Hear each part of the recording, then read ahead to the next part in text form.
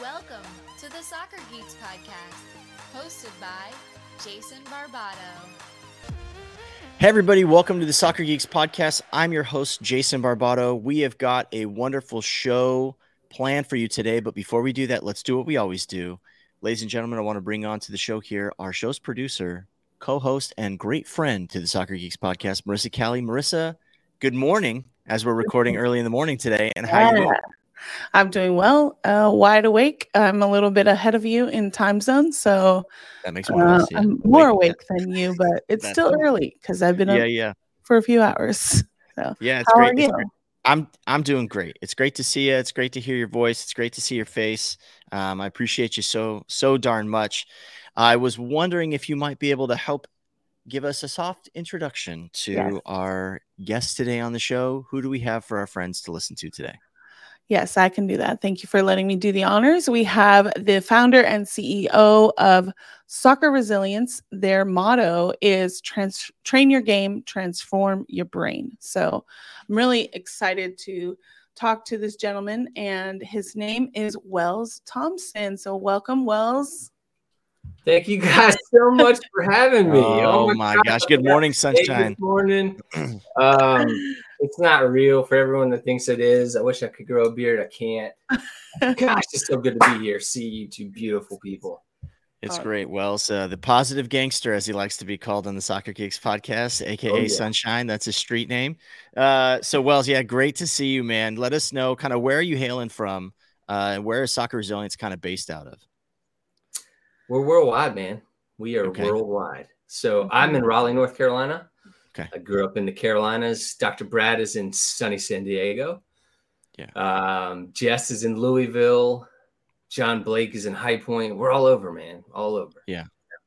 Yeah, that's awesome. Well, we're really looking forward to the conversation that we have today. You know, one of the things that we want to have and introduce our guests, or not our guests, but introduce our guests to our audience today with Wells is that we want to kind of give you a little bit of the plodding along of the career path of Wells. Wells, a former MLS player, played a long time, journeyman for crying out loud. You had a great long career here playing in our domestic league. But not only that, it's what led to the fuel and the passion that led to building Soccer Resilience and kind of gathering some of the greatest minds and softest hearts around sport. And so really looking forward to introducing our audience to your passion for the game, not just in the sport of soccer specifically, but for athletes as well. So we're really looking forward to that today. Marissa, any kind of parting shots before you go to the backstage, aka the abyss, for a little bit? No. It's I like your energy, and it's just a reminder for people to watch the YouTube video if you're not watching YouTube, because when he joined the stage, he was in a disguise. So if you're not watching YouTube, definitely check it out. But yeah, I'll be back and look forward to hearing what you have to say, Wells. Thanks, Marissa.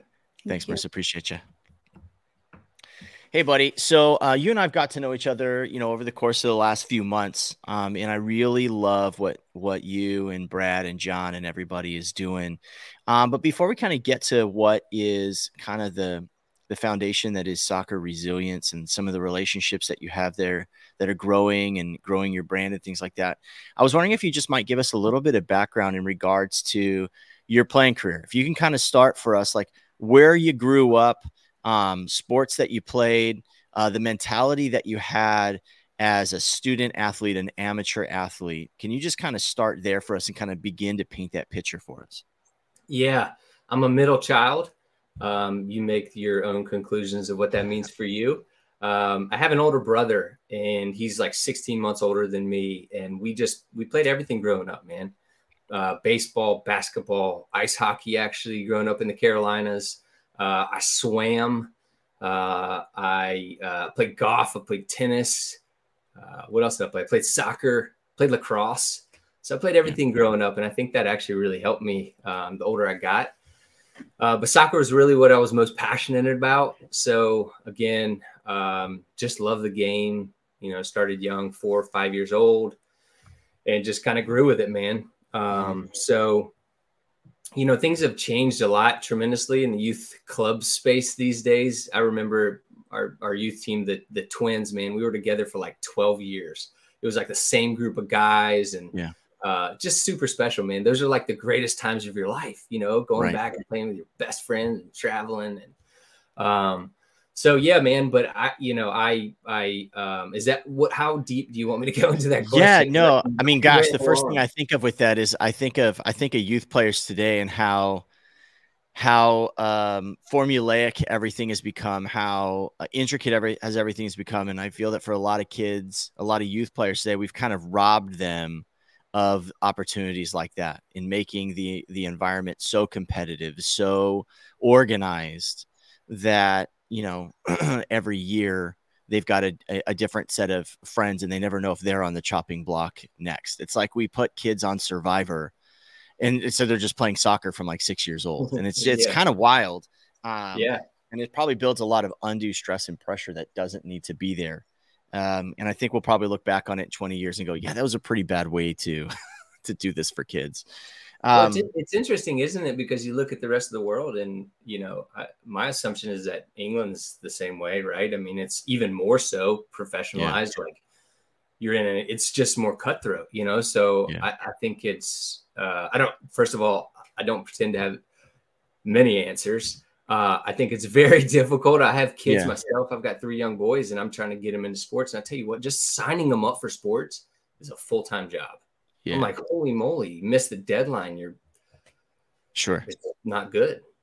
Yeah. Well, wait till you have to get them in 3 different places at the same time. It gets very creative in your Sherpaing of your kiddos and schlepping them around town. So growing up, just real quick on that, man. Yeah. I mean, you know, I appreciate my parents all the time. I mean, it was me, my brother, my sister. A big part of my story is my brother was a great athlete. Like pretty much every day of my life looked like this. Come home from school, play basketball, pool, ping pong, you know, whatever, wiffle ball. He beats me. I chuck the ball at him because I was mad and he beat me up. And I'm like, man, the amount of lessons that I learned during that process, like I really attribute a lot of my success to my brother because he beat me up all the time. And I deserved it because I was a punk. But it taught me resilience, man. It taught me how to get up. It taught me, like, I don't know. I just think I had an advantage because I was the younger brother, you know? Yeah. And, but anyway, back to my parents, like they're just the unsung heroes in all this. I mean, I can't imagine. I mean, I will be there hopefully one day because I hope my kids play. And I hope my life looks like that, but I just can't imagine. They trekked me everywhere, me, my brother, and my sister. Yeah. It's always interesting. You know, every professional athlete kind of has a different pathway, a different way that they got there. As you kind of look from maybe at the youth or like the amateur level of kind of what that pathway kind of started to look like as it started to shape, you know, you said you had a very multi-sport or multi-athletic discipline, well-rounded athleticism kind of coming into and falling most in love with soccer. How did that kind of start to take shape, and where did you kind of start seeing this as becoming like a viable opportunity, like where you're like, yeah, as far as pecking order goes, this is where I'm most successful, and I got to start putting more eggs in this basket. Like, what did that look like for you? Yeah, it's a good question. Hold on, I lost you one sec. So I remember I told this story for the first time the other day, and my dad reminded me of it recently. But when I was 11 years old, we went down. Did you know I won the Charleston, South Carolina soccer tournament when I was 11? Did you know? No, that? But congratulations. I'm proud of you. Don't know that. I didn't see the trophy behind you, but yeah. But yeah. So and I scored our team's 11 of our team's 13 goals. And my dad says, and I don't really remember this, but we got home to Winston-Salem, North Carolina, where I grew up. I think my dad actually either took me out of school or he picked me up from school and took me out to get something to eat. And it was my dad said it was the first time he realized that there was something special in me. Like I had a gift for soccer, right? Okay. And I had a drive and I had a competitiveness. And I remember my dad shares it, and I'm going to butcher it, but like my dad wasn't like, hey, you're going to be the best, man. You're going to be a superstar. He was like, you have a gift, Wells, and that you can use the gift to give back and love other people. And so I just remember, like, I don't remember that, but like the messages that my parents instilled in me from a young kid were just I just know that that's impacted my life today. And I can't express just how thankful I am that I have great parents that love me like that. Like my parents never, my dad rarely yelled during games. Like he would sit away by himself. My parents never pressured me. They never made me feel like I had to compete to earn their approval. Like it was just so thankful about that. But what did the landscape look like? So I was obviously a talented player, but I tried out for years for ODP. So that was a big thing back in the day, right? ODP. Yeah. And I never made it. And I remember getting those letters in the mail and like crying, like Michael Jordan did when he got cut from high school. Sure. And but I kept trying out. And my dad says it's political, whatever it was. I just didn't make the team, and it sucked. But no doubt that those sucky moments and that those things taught me a lot, right? Yeah. I had older brother punching you in the face. Older brother named ODP. Yeah, it did, man. It had a choice, and I think we have more of a choice in most things in life than we probably realize. But I had a choice, and it was like, hey, man, quit. Don't even try out again, or keep trying out. And so I kept trying out for a couple of years, never even made it. So when I look at my youth career, it's a little bit of an underdog story. Winston-Salem Twins are a young club or a smaller club. We're competing against the Raleighs and Charlottes, who are big clubs. And so, I've always had a chip on my shoulder, and I still do. Yeah. Yeah. I think what you said, I really hope that the parents and even the players that were listening to this podcast hear what you said as far as parent participation on the sideline. Because once we start getting into why I think soccer resilience is so vital, is that it doesn't only just talk to players, but you're also reaching out to deal with the sports mindset for parents, healthy boundaries. And that's not usually where we land as parents. We usually are very engaged. We applaud the effort. We want to see success. And when we don't, there's disappointment. Your kids feel that. My kids feel that. We have to talk through that and stuff like that. And I want to get there. But so as you are, I love what you had said, that like seeing and hearing no from ODP is not something that broke you or broke your belief in yourself, or at least your belief in the dream that like you've got more to give in the game. You want to be able to participate, and you're not going to take no for an answer. There's right ways and wrong ways to not take no for an answer. Some people, some players take no for an answer and they get angry, and it really causes their game to decline. Can you talk a little bit about in the next stage of your playing career, between you and the ball, you in the back of the net, where being told no actually helped propel you to do greater things? Yeah, for sure. I mean, I don't really know.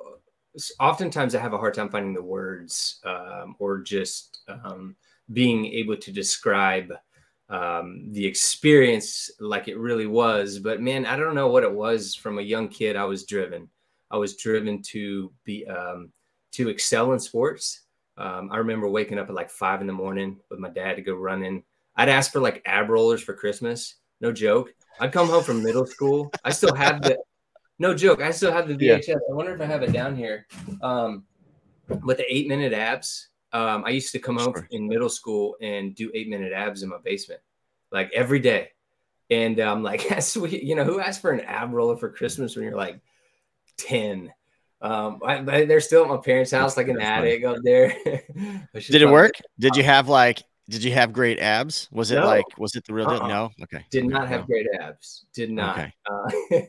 But yeah. So, I mean, the experience sucked. I don't think I was like consciously in the moment being like, I cried and it sucked, and it was a process to work through. And wait, you cried about the abs? What are we crying about? No, that too. But I was like really upset about not making ODP, and my parents loved me through it and helped me. I don't think it was like consciously like, I'm going to use this for my good. I think it was just like, it pissed me off. Sure. It made me mad. It made me work harder. And, you could see that chip on my shoulder anytime I played. And I think that's really what a lot of people, coaches, parents, scouts related to, was just my desire to win and my passion to play the game and to not take a play off and that sort of thing. So, the next stage of my career was not a great part of my career. I mean, I started experimenting with drugs and drinking from a very young age, 12 years old. So by the time I was 16 years old, it was actually, interesting enough, my mom will tell you that the straw that broke the camel's back was when I told her I wanted to quit playing soccer. So I wasn't living, but 16 years old, I was in high school, right? I wasn't living at home. I was living with my best friend in his grandma's 2-story apartment. I literally wanted to be known as like, I thought I was a gangster, man. I was a freaking, 4'5", bowl cut, wore a shroom necklace, listened to Tupac and Biggie. And I thought that's what life was about, like it was, I just wanted to be cool and I wanted to fit in. And there's a lot that's going on there. Sure. But my parents, they intervened and they got me shipped off to basically a school for troubled kids for a year and a half. So 16 to 18, I was in a lockdown facility in upstate New York.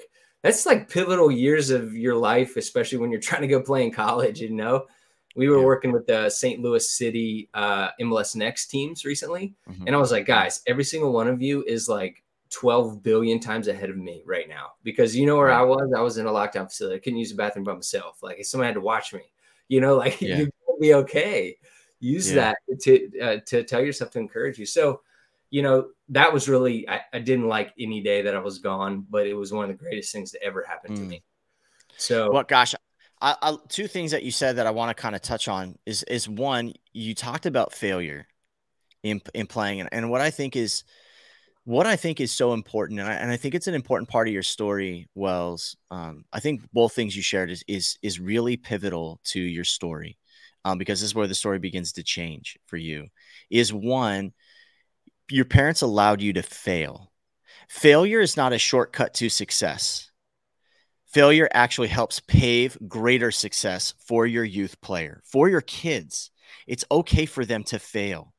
It's okay for them to react and interact with their passion and be faced with their own inability to achieve everything that they want whenever they want. They have to be able to be taught how to push through. And that's where we really find the qualities of our heart and our character and who we're going to be carved out. Now, for you, 11 to 16 years old, that didn't necessarily work itself out in the best way possible at the time, right? You turned to escapism. You turned to it, like ignoring the underlying thing that was really there and dealing with that failure in a way that was super unhealthy for like all of your relationships and even your relationship with yourself. I mean, correct me if I'm wrong here, but that's just how I'm kind of pulling it together. Yeah. Well, one thing that comes to mind too is my and I mentioned it briefly, but my dad said it was political, like whatever, someone didn't like me and didn't let me in. But my dad never told me that during the time. My dad never gave me a reason or an excuse to say, hey, you should have made it because of this. Yeah. But my dad will tell you now, like people would come up to my dad after games and be like, is that your kid out there? Is he not on the state team? No, he never, he didn't not only not make it, like he didn't make it past the second round. And so I just feel like my parents never gave me an excuse. You know what I mean? Yeah. They were just like, you gotta deal with, which is very hard, man. It's really hard to do because our natural inclination and instinct to just want to save them, Yeah. And to make it happen for your kid, because that's what we're told being a good parent is like, well, if you don't go make success happen for your kids, then, I mean, gosh, do you even really love them? And what we do, that's that whole coddling thing where we're manufacturing success and it's temporary, but it's not setting up your kid long-term. I know for my girls, there's definitely teams that I would love for them to be able to play on. The reality is they just haven't earned the ability to be able to be on those teams. And not every kid needs to be on the best team all the time. Yeah. Sometimes your kid needs to play on the second team or the third team. That's just where they're at. And that also is kind of where they need to be right now to grow and to get better. That's kind of where they're landing. And it might be the place that they always play. My kid might always be on a third team, but that's okay. As long as she's playing the game and she loves it, she's making friends, she's learning leadership qualities, that's okay. Not everybody needs to be an ODP or needs to be in the DA or needs to be in ECNL teams now. Yeah. You know what I mean? we just want, I mean, at the end of the day, as a parent, Wells, and you know this now, like thinking for your boys, right? I just want my kids to be healthy, like, and emotionally and physically. I mean, I want my kids to have 6-minute abs. So we have this VHS. That we got. Not 8 minutes. 6 minutes. You know, not 8 minutes. No, see, now it used to be 8 minutes. Now we can do it in 6. Well, so that's I would look. I told everyone before I had kids. I said I just want my kids to be happy. That is a freaking lie. I want my kids to be the best athletes they can possibly be. I've been that. I've been that like crazy, for lack of a better term, bananas parent. That's like I flipped my lid and I've taken it out of my kid because I didn't know what I didn't know, and I didn't know how important my kids being athletic was for me and my identity and all that stuff. Like when I look at my life, soccer gave me everything. It really did. I mean, I was an idiot growing up, but people still liked me because I was good at soccer. Like it took me places. Like, you know, if I stuck to soccer, there's no telling where I would have been in my life. But anyway, looking back on my life, like I've literally, this sums it up for me, Jason. I've done everything to screw up my life, and Jesus has brought me through all of it. Like literally, you can't be like, hey, Wells, how did you become a pro? Like, man, I have no freaking clue other than to explain it. It's like, God did it. Like I did everything in my power to screw sabotage. It up. And it just kept coming through, you know. And what's really cool about this, I'm glad we got to this at the very beginning of the podcast, because I usually forget about it because we go into, Wells, what did you do? What is your story? But like, man, my story is nothing without my parents, without my family, without all the coaches in my life. Like I had some great coaches that loved me, that told me the truth, that pushed me. Yeah. My teammates, man, my teammates I played with for years and years, like I'm nothing without them. So I'm just thankful to have all those awesome influences in my life. Yeah. And it's great that you can look back on that. And so thinking about you, you know, not being able to be unaccompanied to go to the bathroom, right? Yeah. And to be in upstate New York and needing some pretty severe intervention, not just to save your playing career, right? But in a lot of ways to help save your life. Yeah. So that you actually had a life that wasn't going to be incarcerated, you know, in your adulthood and or at the end of like in the bottom of a ditch. Right. Yep. So teenagers are hard, man. I got a teenager. I'm going through, like, you know, I'm learning that now as a parent. Right. Teenagers are just tough in general, and we want to carve out that independence, and we want all the responsibility without any of the life experience or maturity. And all of our friends are geniuses and our parents are morons. Right. I'm learning. I'm learning that. Like, I'm learning, like, wow. Dude, my kids are already there, and they're underage. Yeah. I used to. Oh, that's terrifying. I used to think like that. My gosh, how did I ever grow out of it? So I think along those lines, especially for youth players, right? There's, gosh, we're dealing with it even in the national team. You know, there's a player right now, Owen Odasawi, who plays for Club Bruges. He kind of just like quit soccer, wanted to pursue like a modeling career. And everybody's like, what's going on with this guy? He stopped showing up to practice. Like, he's really wrestling. And what's been really cool is, like, even over the course of the last like 4 or 5 months, like he's kind of checked himself. He's kind of like figured it out a little bit. And he's now started back training again with the first team back at Bruges. And it's actually like a really cool story of how he was able to go from free falling sometimes to just getting his bearings again and get the ship steered back in the right direction. Talk about that with me a little bit. Talk about being incarcerated, being in isolation, being out of your comfort zone, having to be told what to do left and right, but basically having not just free falling out of an airplane, but realizing there was someone that had your back, someone on your back that had that parachute that was gonna not let you crash, like how, and then helping you kind of find the horizon and get your feet back on the ground. Tell us a little bit about like that process for you. Yeah, well, I didn't think my parents would keep me there.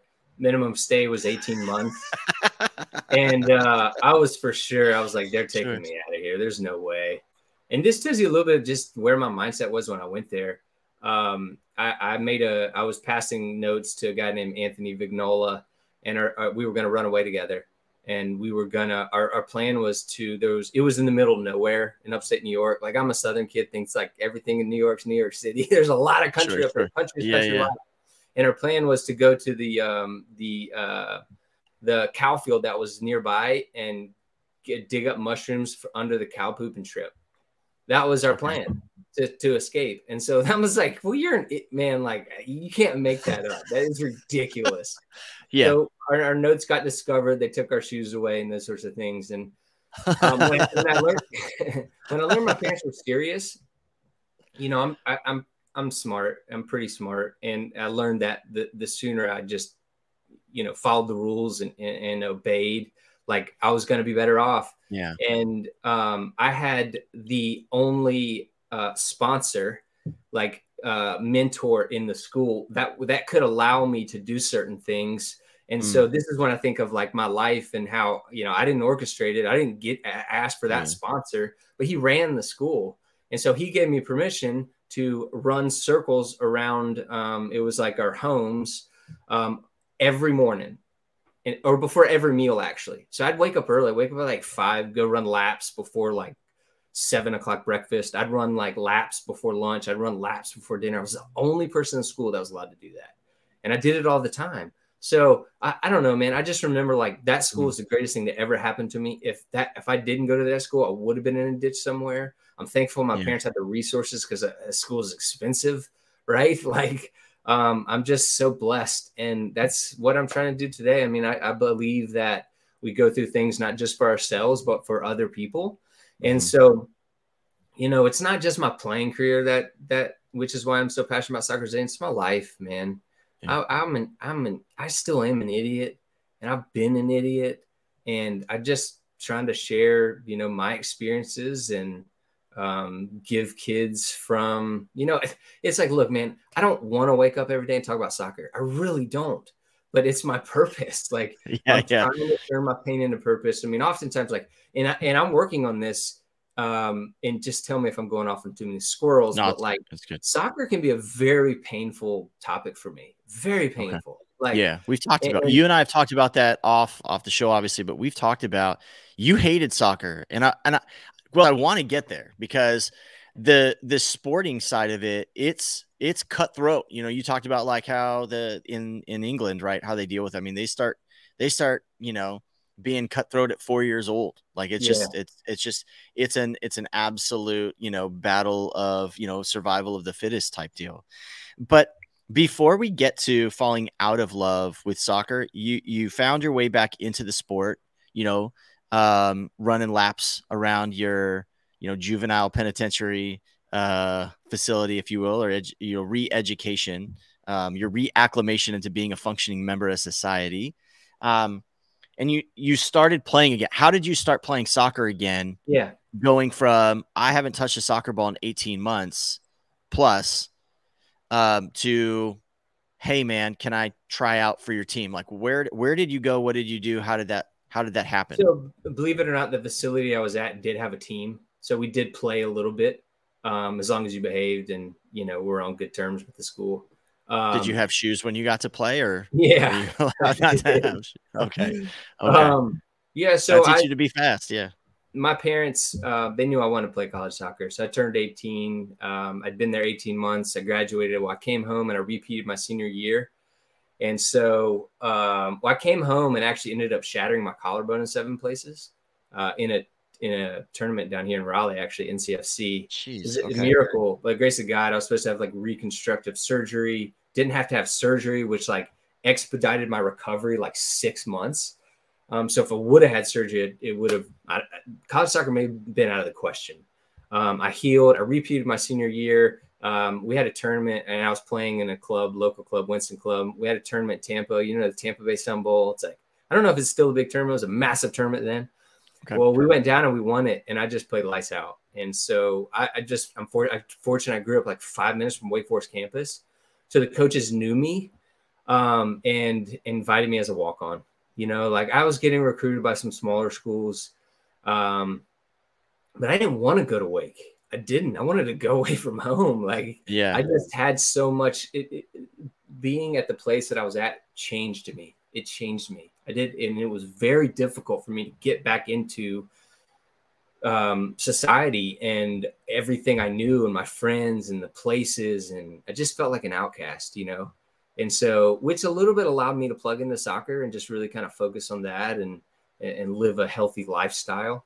But Bobby Muse just recruited me like I was the best player in the country. I just felt appreciated, and it was just too good of an opportunity to pass up. So I walked on to Wake Forest, and that's awesome. Yeah, I mean, they told me when I was drafted 4 years later, they thought I'd never play a day, and wow. At Wake. And so I just, all that crap that I went through really prepared me for Wake. ODP, like I was just a scrub, like hometown scrub, and they were recruiting guys like literally guys that captained our U.S. youth national team since they were in diapers.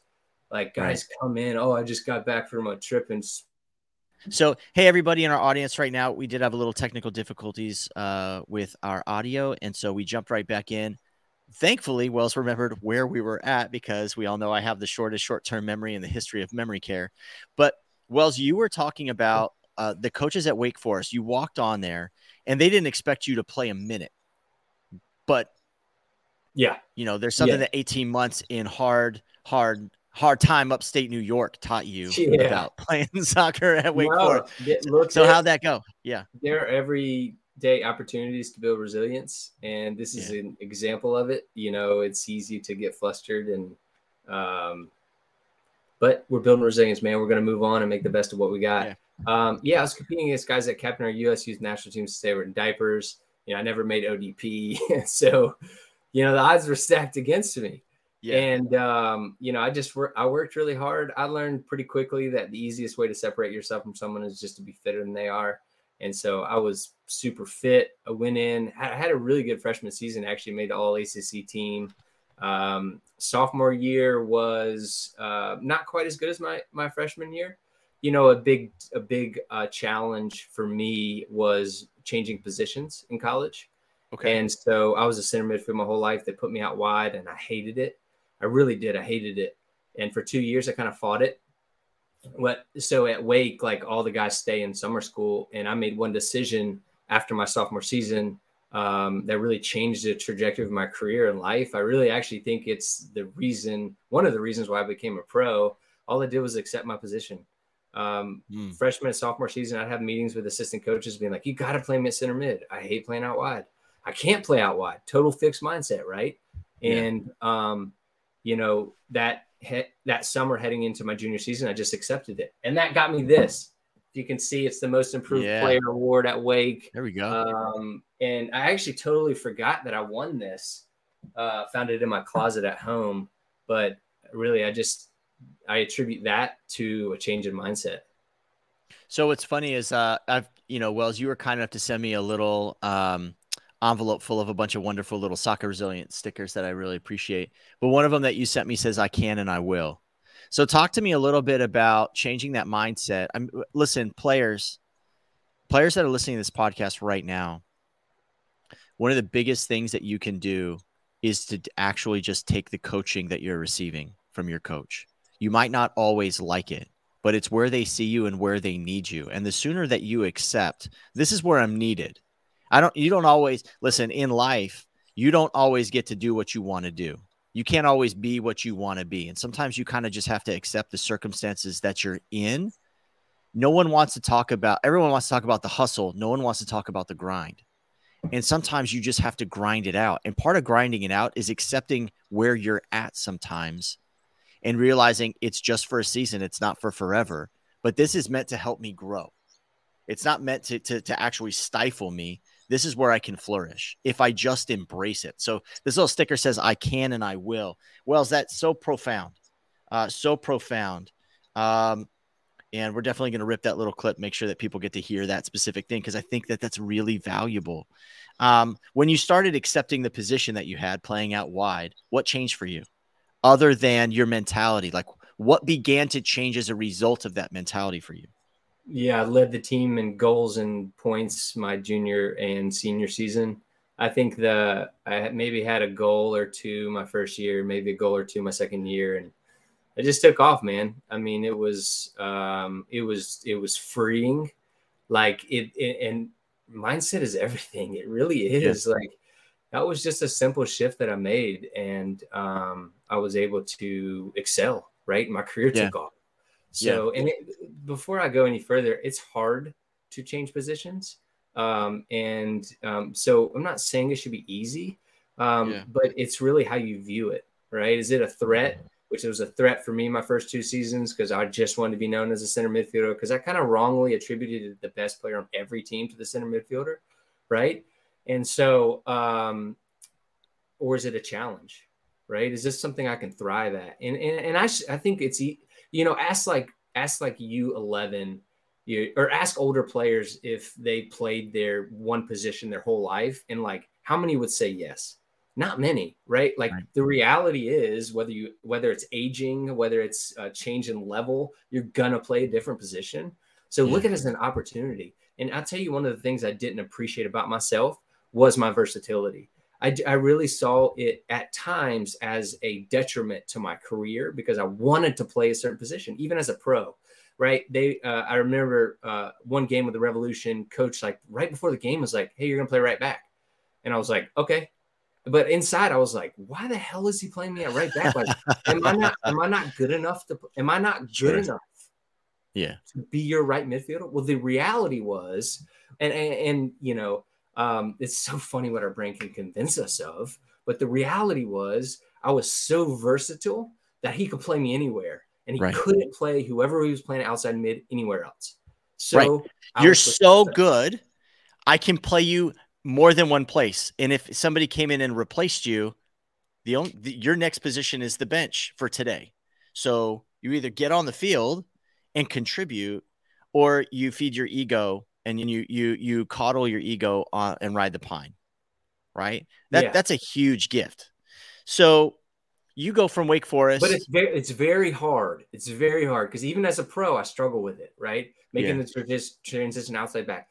I was like an attacker my whole life. And so then now I'm playing defense, and I was good at defense, but I didn't see it as it's all about perspective, man. All about perspective. Come on, Barcelona style, man. Those outside backs are attackers too, right? Yeah. Depends on the philosophy. So you finish up at Wake Forest, and for the sake of time, because I know we're trying to keep this sucker under an hour. So, in a couple minutes, can you kind of talk about just the process of your playing career? And I know that it's a sensitive topic for you, so it's not someplace that I want to camp long. No. It's not that. It's not like that. It's not like it's not sensitive in that way. Like I've grown, I've learned actually, and I'm changing my mindset about my career because I am a work in progress, and I have a lot of I told my wife 1 month ago, I said, "Babe," I said I had a good career, and my wife goes, "That's the first time I've ever heard you say something good about your career." And I was like, wow, that is something so wrong with me that I can't. I had 9 years.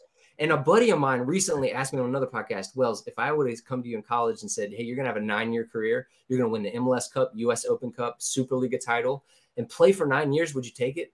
I said, "Hell yeah, all day, every day." That changed my life because really I was like, there's no way I should be like, man, I had a bad career. Like it's funny. You get to that, like, man, one day I'm living my dream and it's not enough. And you're always chasing something. You're always chasing something. So never good enough. I'll talk about it all day, every day. Yeah. Okay, cool. No, it's good. I liked it. I loved to hear you say that. Like, I love to hear that work that you've done, even in the short time that I've known you, of reflection, of just like, wow, like, if somebody would have told you when you were in upstate New York, "Hey, listen, this is what your career is going to look like," you wouldn't believe that. You wouldn't have believed that. Be like, "Yeah, get me out of here," But then there it was, and you were being prepared that whole time for that career, and even your career has also been preparing you for your post-career work that you've done as well. Yeah, and that's a little bit kind of where I'd love to kind of pick up a few precious stones as we kind of get into the conversation about soccer resilience. But if you were to glean kind of some of those real deep, real valuable nuggets that your playing career taught you, the good and the bad, what would you say was and are like the most valuable jewels and tools, right, that your playing career had taught you? Yeah. The first thing that comes to mind is happiness is not on the other side of success. So being drafted doesn't make you happy. Winning MLS Cup doesn't make you happy. You have to find happiness on this side of success, right? It's a choice kind of we make. I just remember, winning. So I won the U.S. Open Cup my rookie season. I scored the game-winning goal to give the Revs their first ever trophy. And I remember in my hotel room, I was talking to Adam Chrisman, and I was like, man, this is it. I thought I could die and go to heaven, and my expectations just were so greater than reality. And so it's just that, I don't believe that we find our worth, our happiness, our joy, or anything in accomplishments. Yeah, they're great, and you should chase them and go after them and be the best that you absolutely can possibly be, but it will not satisfy you.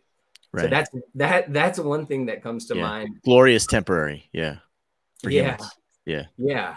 The second thing is life's about relationships. I was talking to Kosuke Kimura. He's the assistant coach at Nashville Soccer Club, and it's Nashville SC, isn't it? Yeah, Nashville C. Yeah. Nashville Gosh, SC, Marissa just fell out of her chair, I'm sure, off camera right now. She's Nashville like, yeah. and I said, man, and we were just talking no, we don't get on the phone and be like, hey, dude, remember when we won the MLS Cup and went to the White House and shook Obama's hand? Yeah, that was cool, man. Okay, see you later. It's like, hey, bro, how you doing today? How's your family? Are you having a kid? Oh, my God, that's awesome. It's about relationships. So, I think about the guys and my drive and competitiveness and my hunger to succeed oftentimes got in the way of my ability to establish relationships with people, right? Because if you were playing over me, you sucked. I wanted your back to break. Not really, but really, right? And if I wasn't playing, everybody else sucked and coach was an idiot.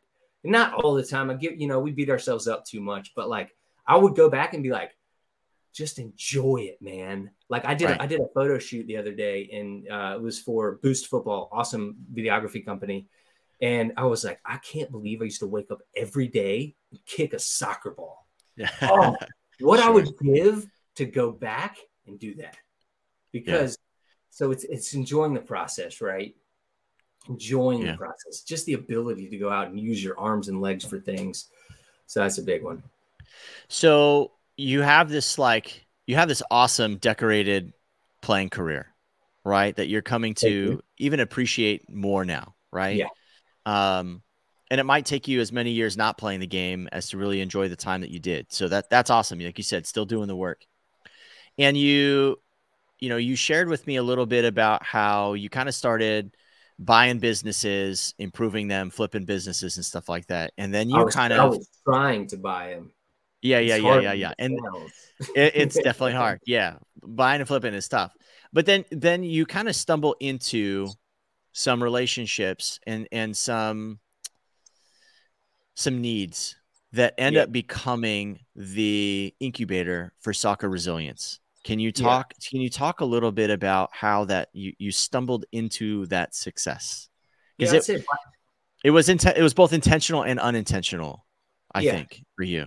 Yeah. I mean, so when I retired, I told God I never want to do anything with soccer. I was done. My whole identity was in it. I didn't know who I was. By far the hardest thing I've ever been through in my life. I still think I go through it at times, which is why I say sometimes it's hard to talk about soccer, because I'd rather just talk about something else, because my mind just wants to be negative and say, you could have done more. You should have done more. You should have done this. You should have trained your brain.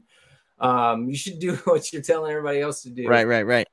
So yeah, first of all, you never tell God never. And I got a sales job, and I didn't like my job. Well, that's not true. I was traveling the country, and I learned so much, man. And there is a learning curve. I mean, I played for 9 years. I didn't do anything else. So I'm competing against guys that were 23, 24 that have had 12 internships under their belt, but I had the greatest bosses in the world. Chuck Chase, Ryan Nelson, Ryan was a guy I met out in Colorado, and I learned so much. But I started to say, man, I don't want to sacrifice my family, because I was traveling so much, and I started having kids. Got 3 young boys.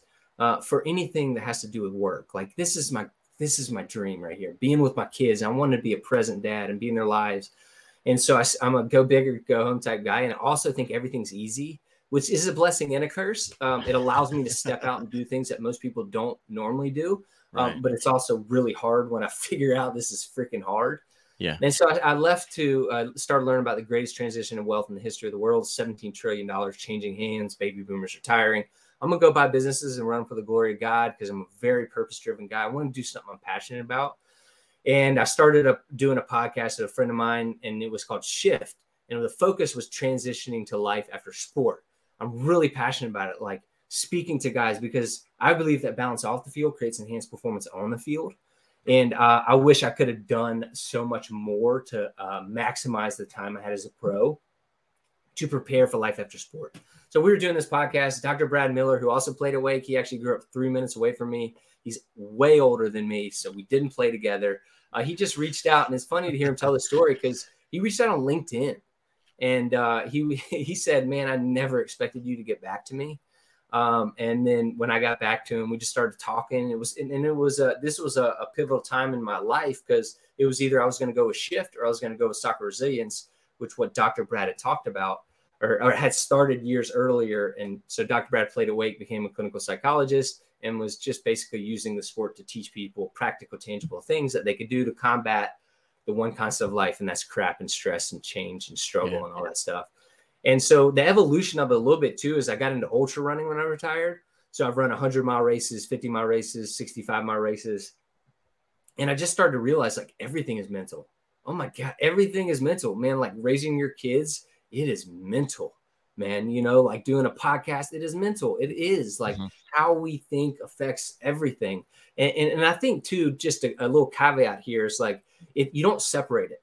You don't take your brain out and go train your brain. Like it's all your physical, right. It's all mental, connected. your Yeah. your spiritual, it's all connected. Yeah. So actually the older I get and the more I'm doing Soccer Resilience, the more I don't like the word mental because I believe that it's all interconnected. You know, we call it mental fitness actually, which is sums that up.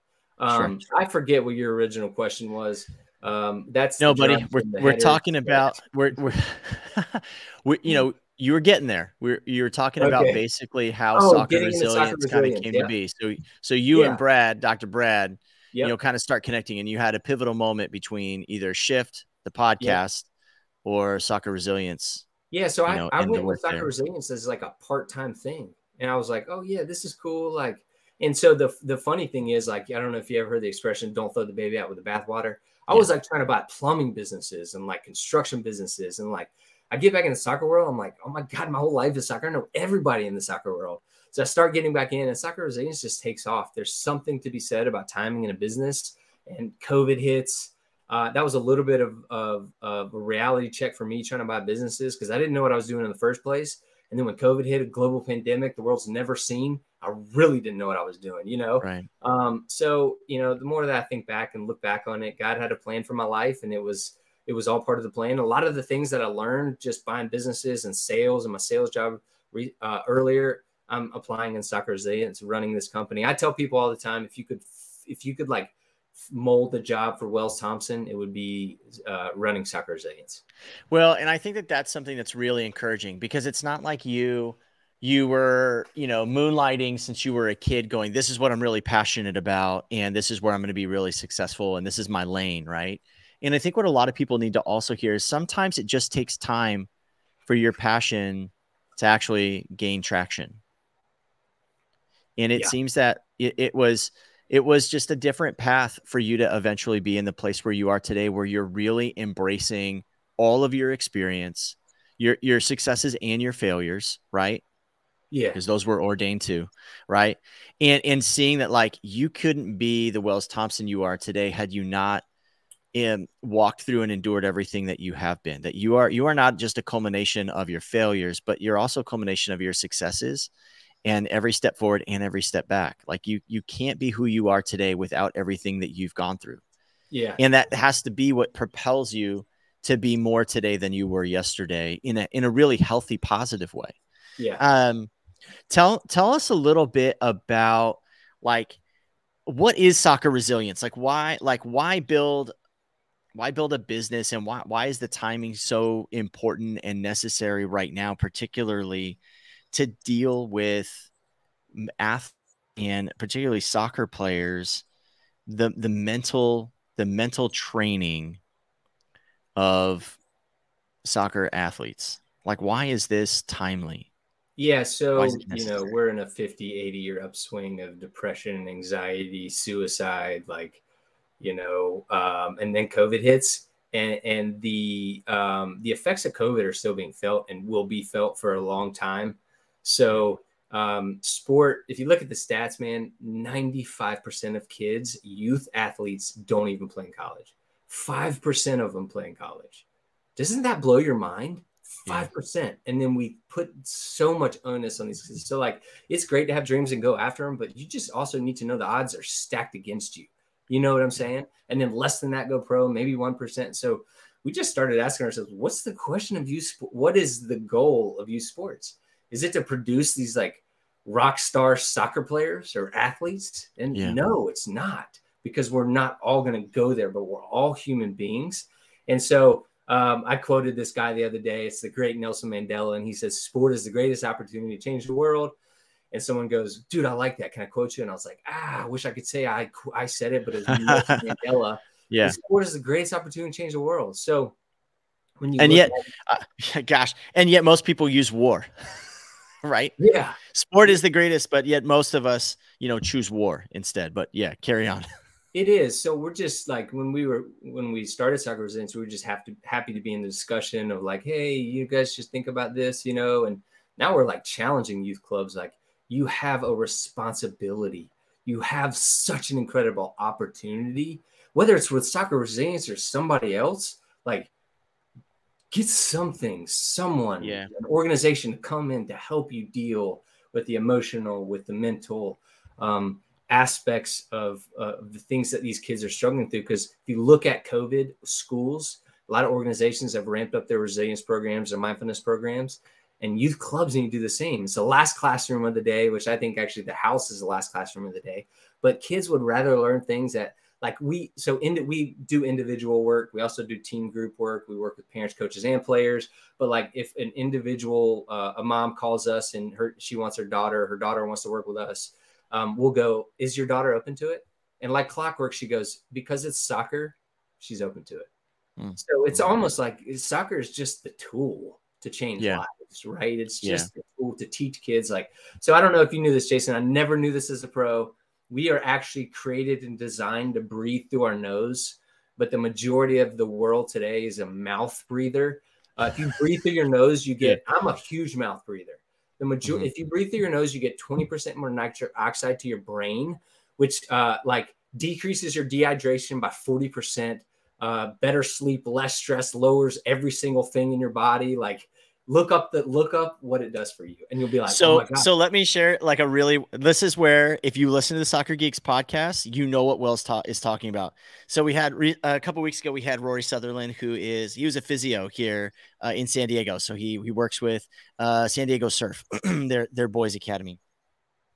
Rory on our show literally said, soccer players need to learn how to breathe through their noses as much as possible in all points of training. And he goes so far as he literally, when he sleeps, he takes like surgical tape and he surgically tapes his mouth shut to make sure. And he has all these things hooked up, electrodes, as he's sleeping. He's scientifically proven, I get better sleep. My blood is better oxygenated. I actually recover better, faster, and all these things when I do that. So Wells, we've got scientists behind what you're saying that can verify that. And if you're a guest of the show and a host of the show and a listener of this show, we know what you're talking about, man. It's proven.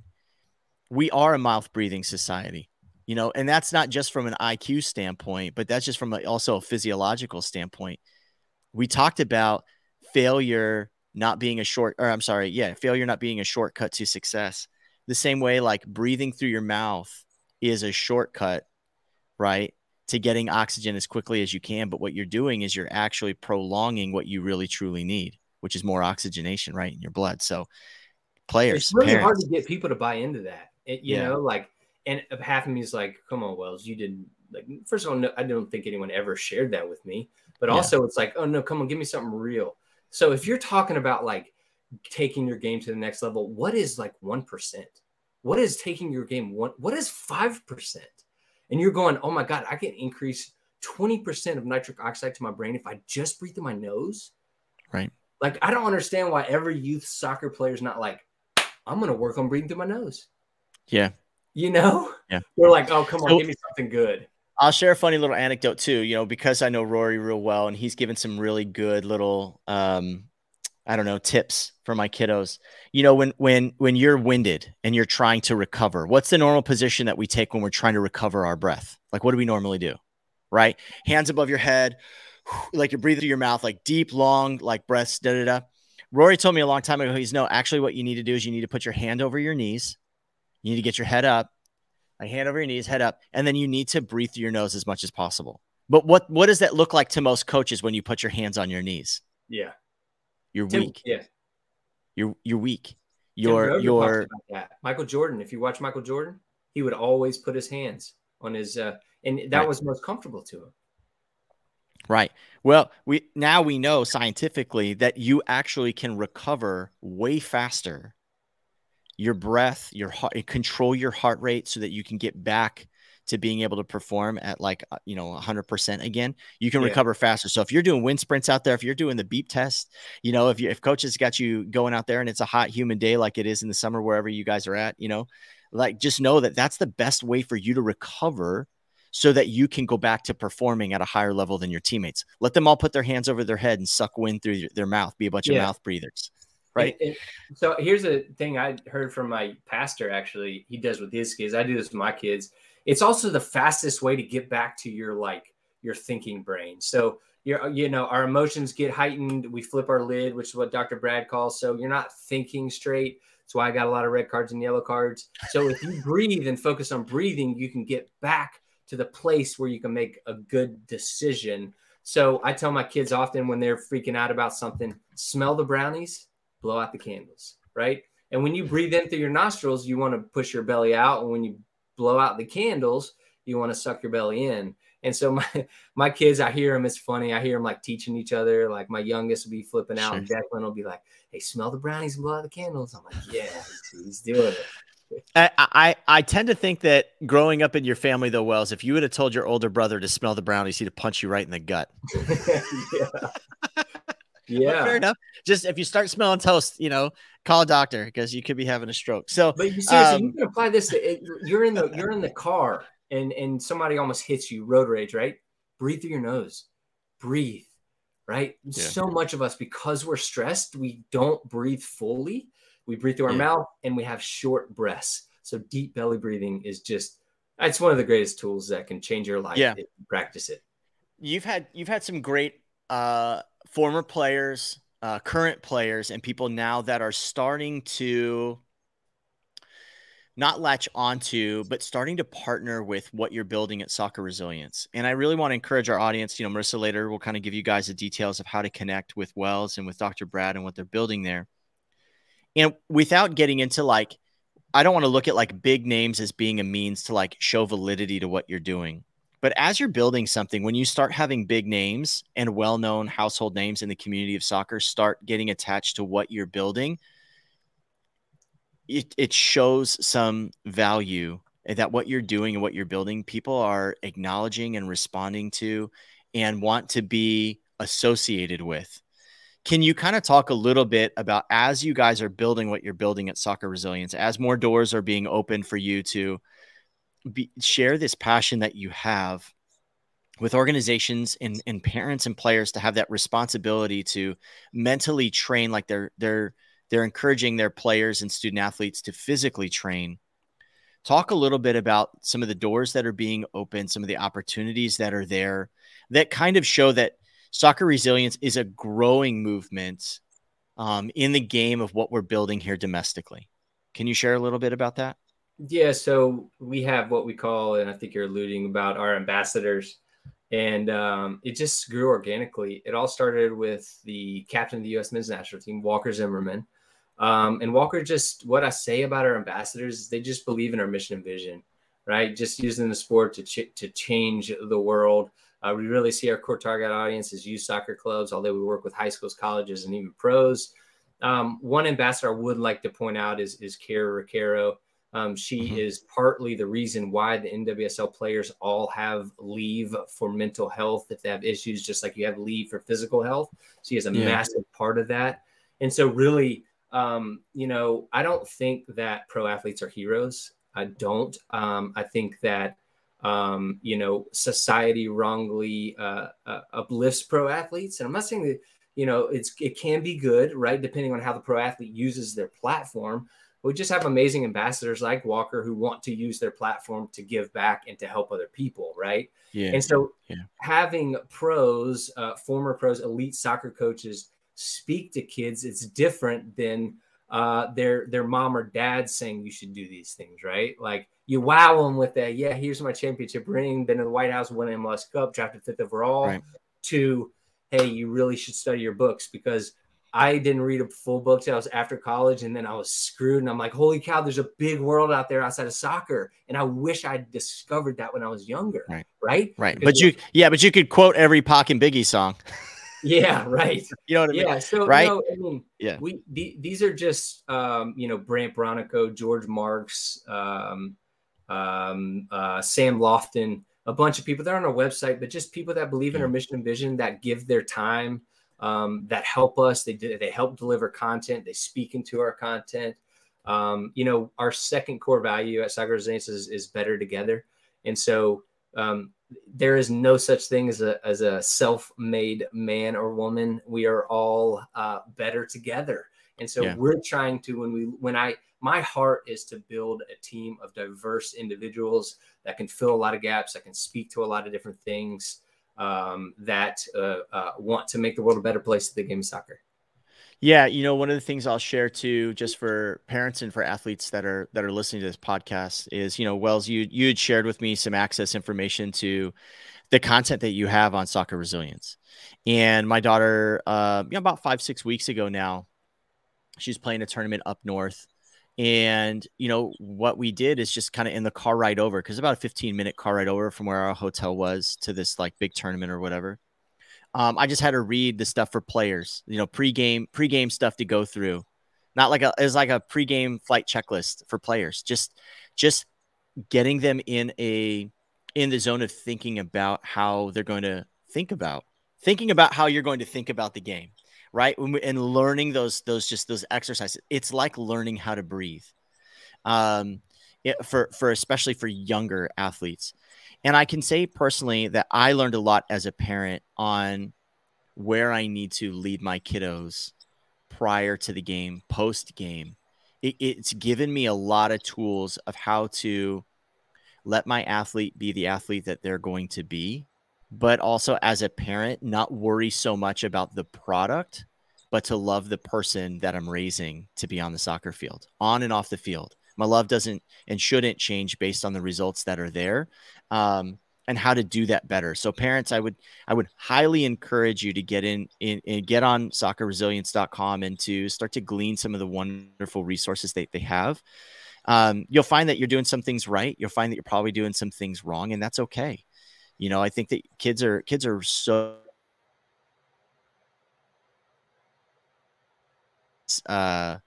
inviting their parents into participating in what they're doing. They want so bad for their parents to believe and hope in them. Children are so amazing and so resilient in that fact. I learned so much from my kids about how to be a better dad, and how many times I screw up.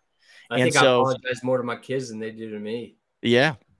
Yeah. And it's really good for kids to hear that. They don't, like you said about athletes, to know that athletes still fail, that they struggle mentally. It helps players know that, like, I don't have to be perfect so that I can one day be a professional player, right? Humans make really poor, but we make poor idols, right? Because we're deeply flawed. And but that's not all of who we are. Right. But I just want to encourage the athletes and the parents and the coaches and anybody involved in the game of soccer out there to really glean from the resources that Soccer Resilience is putting out. Because you're going to start to see that there's some really good tools that are there.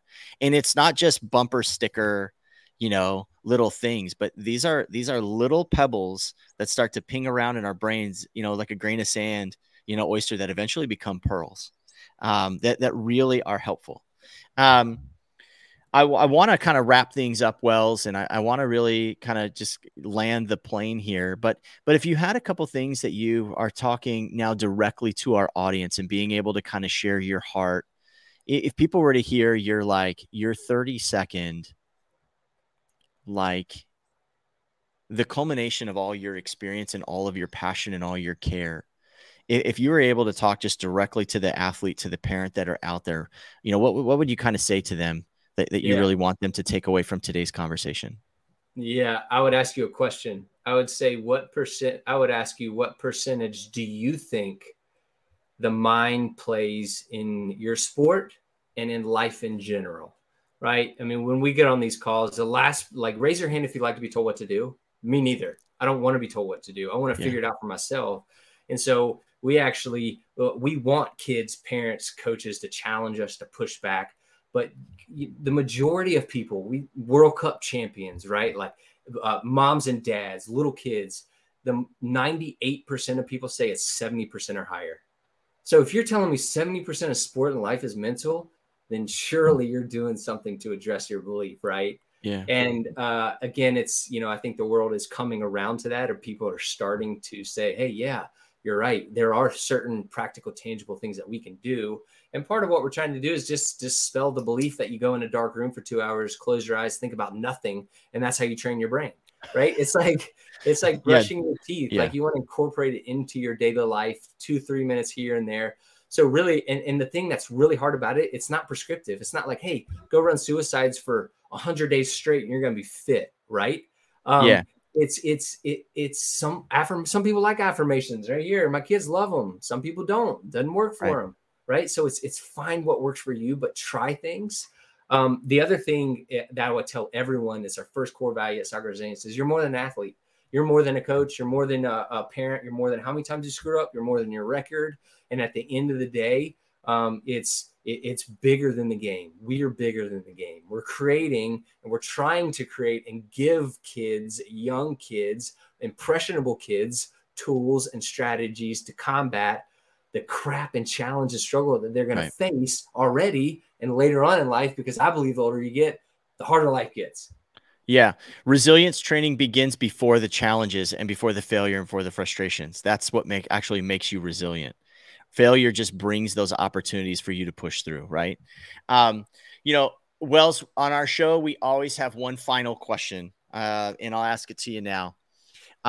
You've got a wand, you've got a wave of your hand, you've got the lamp that you get to rub. You get one wish for soccer in America. You get one sweeping congressional act to change something in our country in regards to the game of soccer. And it has immediate and sweeping and intended effect. For you personally, what would you change and what effect would that have on the game in our country? But I think the best way to say this is that everyone would have access to play. There's a lot of people that are priced out right now. There's a lot of people that just don't have the means. They don't have a car. They can't get to them for a practice. So it's the poorest person to the richest person in the world. They have the same opportunity to play soccer on a club, on a team, to be seen, to be scouted. And what does that do for the country?